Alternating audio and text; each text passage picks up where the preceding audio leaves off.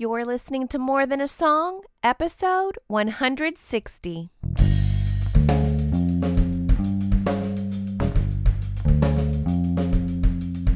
Hello, and welcome to this episode of More Than a Song. My name is Michelle Nezat, and this is the podcast dedicated to helping you discover the truth of Scripture hidden in today's popular Christian music. My goal is to teach you to connect portions of God's Word with the songs you're singing along with on the radio, to help you meditate on truths that will transform your way of thinking and ultimately your life. This week's song by MercyMe is new and has rocketed up the charts. And I know that songs that resonate get more playtime, but what I love most about Even If is that it resonates, yes, of course, but more importantly, it points us directly to Scripture. And you're going to find pairing your Bible study time this week with this song, you're going to find that it's going to be extremely powerful. And I just can't wait any longer, so let's jump right on in. But what will I say when I'm held to the flame like I am right now? I know you're able and I know you can save through the fire with your mighty hand. But even if you don't, my hope is you alone. The phrase "even if" comes straight from a story found in the book of Daniel in the Old Testament. Now, whenever I'm tackling a book of the Bible that I'm not familiar with or that I haven't studied in a while, I'll use the Bible Interaction Tool exercise. I call them bites. These are just exercises that I use to interact with God's Word. So I will use the Bible Interaction Tool exercise of consulting a commentary or a summary introduction. Now, a lot of times they're very short. So if you have a study Bible, you should have these introductions at the beginning of each book of the Bible, so you can read through that. I also like to use the online tool, blueletterbible.org, as a resource for introductions. So through my research, I discovered that just by reading the introduction, it told me that the first 6 chapters of Daniel record fantastic stories of God's supernatural rescue of Daniel and his friends. And then the remaining chapters of the book consist of visions and future judgment and deliverance by the Messiah. And some of Daniel's prophetic themes are yet to be fulfilled, and they're echoed in the book of Revelation. Daniel's a very exciting book. Now, I will go ahead and link to the introduction in my show notes found at michellenezat.com/160.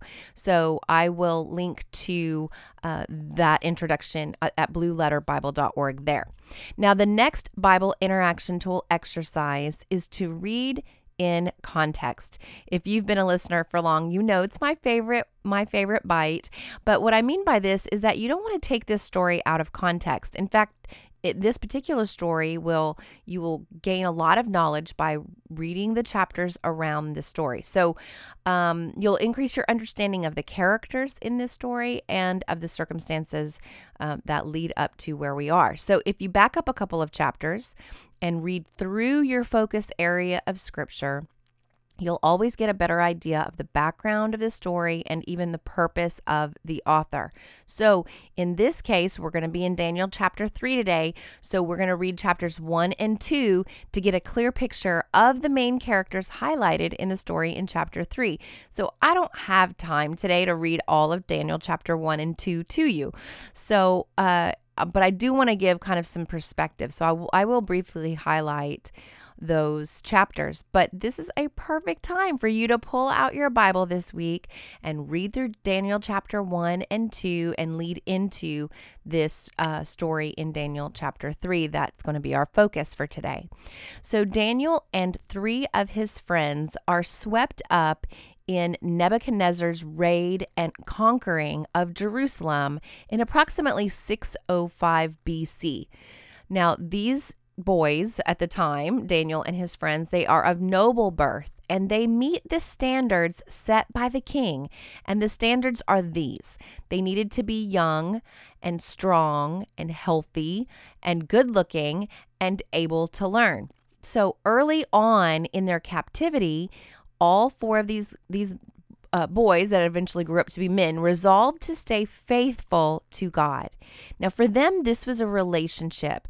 This was not a religion that was easily cast aside when the going got tough or when they were thrust into a new culture. They proved their faithfulness to God in chapter 1. And then God miraculously used them in chapter 2, ultimately giving them high positions within the Babylonian kingdom. Now, some of the commentary I read this week indicated that it could be as many as 20 years later when the events of chapter 3 happen. So this brings up the importance of historical context, which is another bite I like to use.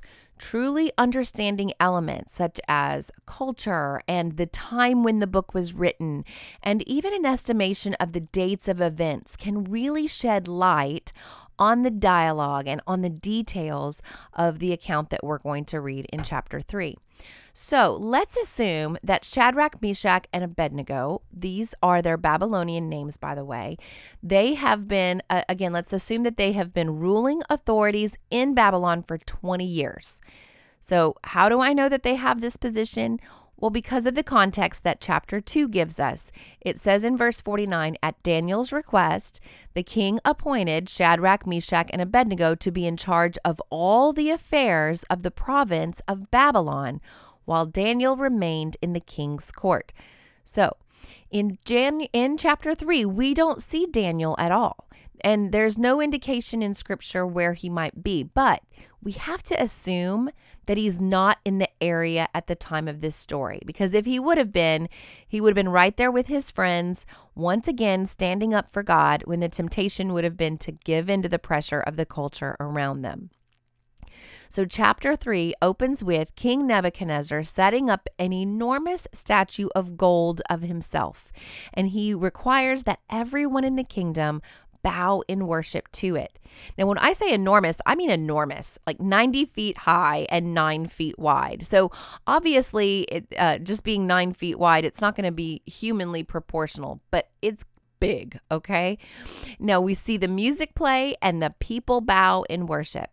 And many people bowed, I would assume, because it was the cultural thing to do.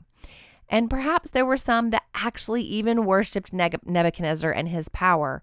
But just in case they wouldn't worship out of sincerity of heart, King Nebi put another condition on the event.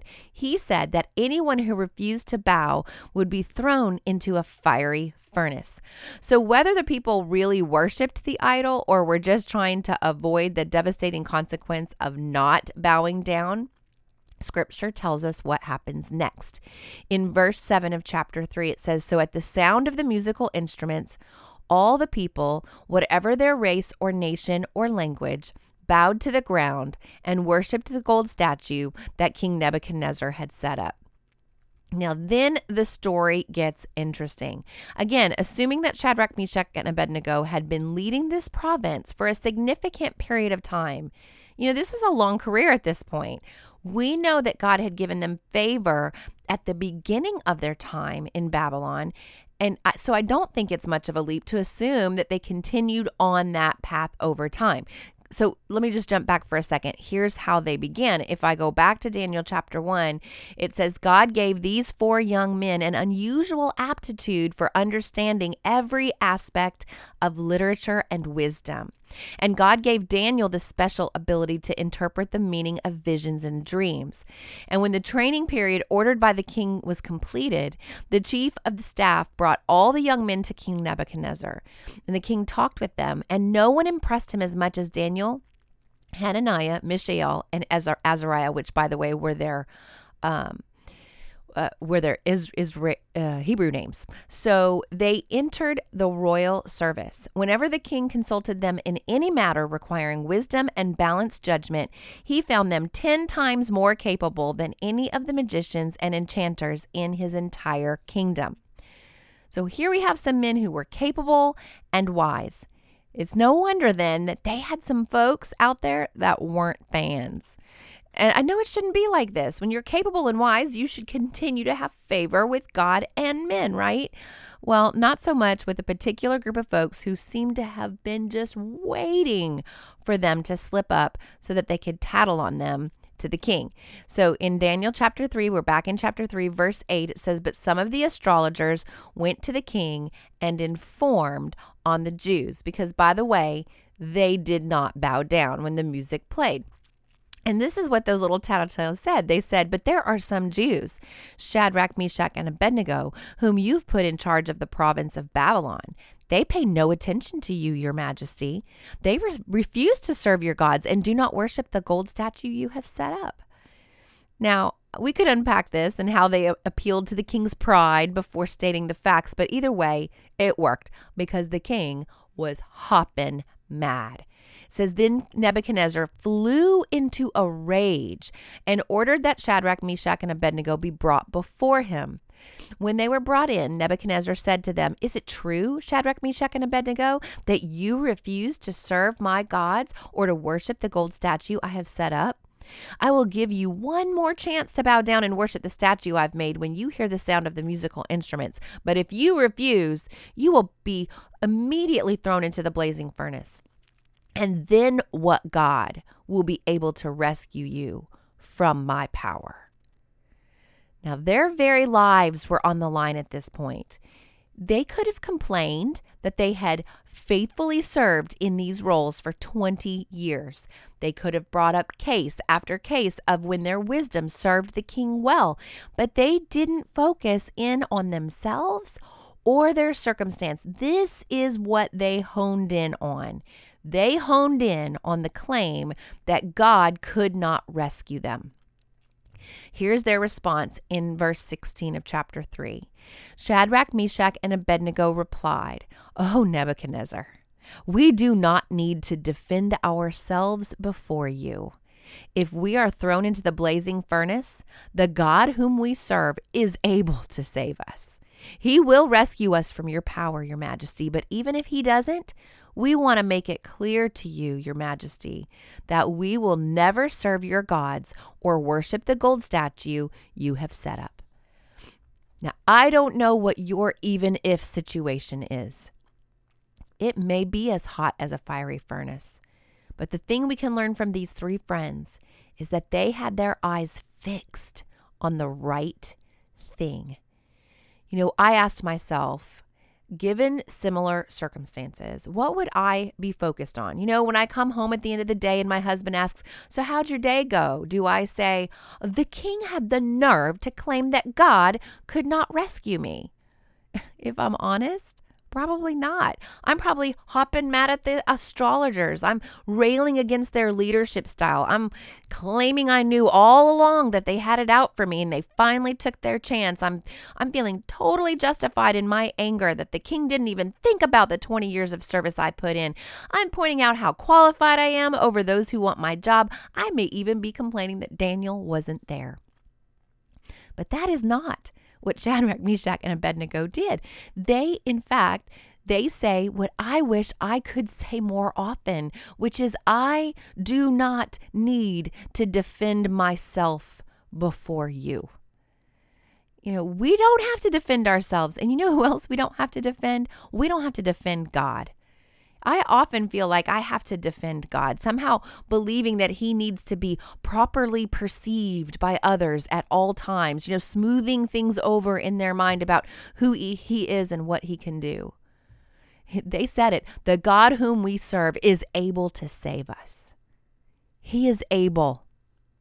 He is able.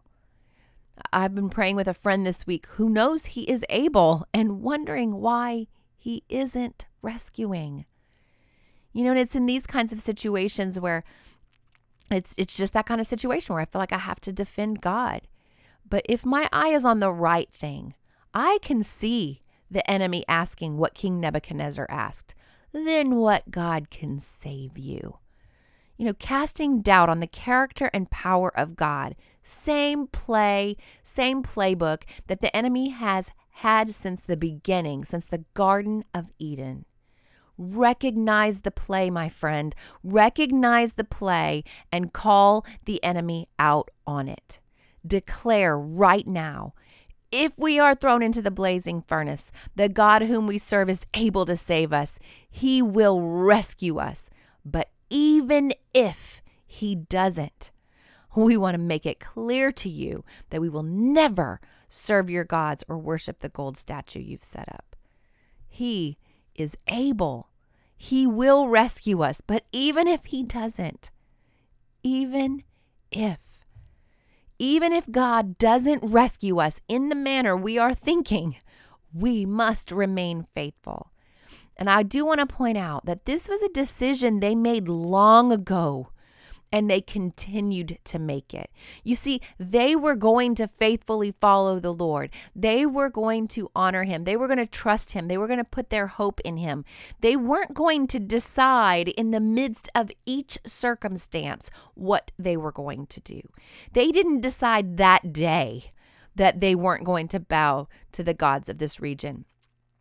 They decided long before that day. And so the threat of death did not sway them. Even if God doesn't rescue us in the manner we're thinking, we must remain faithful. So what's next? Well, read Daniel chapter 3 in context, meaning start in chapter 1 and read all the way through chapter 3. You can even keep reading if you get inspired and do so. Consider the historical context of this story. Perhaps even research further on the historical details that maybe I didn't even bring up today. Ask yourself how you would respond in this situation. And then decide today that you will remain faithful even if God doesn't choose to rescue you in the manner you desire. And then while you're in God's Word this week, let me know how you're doing. Email me, Michelle@MichelleNezat.com. Hop on Twitter, at Michelle Nezat, or Facebook. My public page is Michelle L. Nezat. Let's talk about what you're learning. And before I tell you what song will be featured next week, I want to shout out to Rebecca from Tennessee, Lori from Florida, Kelly from Ohio, Sue from the UK. All of these are my newest subscribers to my website. Welcome. The benefit of subscribing is that I will email you once a week, and in that email you get a weekly memory verse resource. You can display that on your smartphone, your tablet, your desktop, or you can even print it out and put it wherever is most convenient for you. You get an email recap of the week's episode, and you will get instant access to any of the resources that I create from my episodes from time to time. And all of that is just my way of saying thank you for listening. So head over to MichelleNezat.com to subscribe today. And then don't miss an episode of my podcast by subscribing in iTunes. And while you're there, if you wouldn't mind, would you please leave me a written review and a star rating? This not only encourages me, but it helps me stay visible to new listeners. And as always, if you take the time to review my podcast, I will take the time to personally thank you right here on the podcast. Well, that's it for this episode of More Than a Song. Next week, I will use the song More Than Conquerors by Stephen Curtis Chapman. If you liked this episode, would you mind sharing it with others?